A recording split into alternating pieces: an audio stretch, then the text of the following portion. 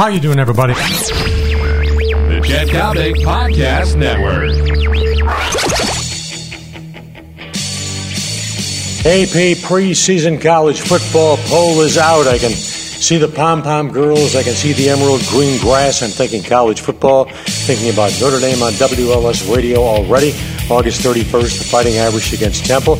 But let's talk about that AP poll for a moment.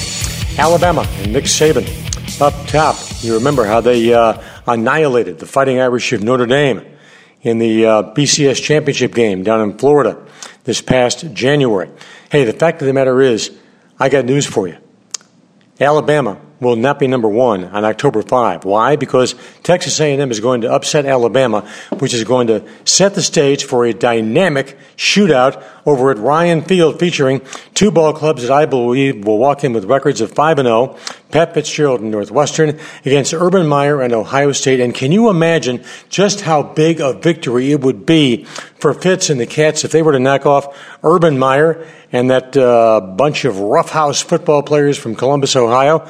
In my opinion, forget about the era of Randy Walker. Forget about the era of Gary Barnett. Forget about his success back in the mid-1990s. This would be, grab the history book, Northwestern's biggest victory since they knocked off Michigan to become number one in the nation, 55-24, way back in 1958. So, while the AP poll is out, I have no problem right now. Bama should be number one. Ohio State, a very comfortable selection at number two. But on October 5, you heard it from Coppock, you heard it here first, Ohio State will be number one. Northwestern will be ranked about number 9 or number 10, maybe even as high as 8. That might be pressing the issue, but you will have, in my opinion, take it to the bank, 2 5-0 football teams going head-to-head in what will be the biggest game in Evanston in years. And if Northwestern wins, so help me, Ara Parsegian, they will wind up in a BCS bowl game.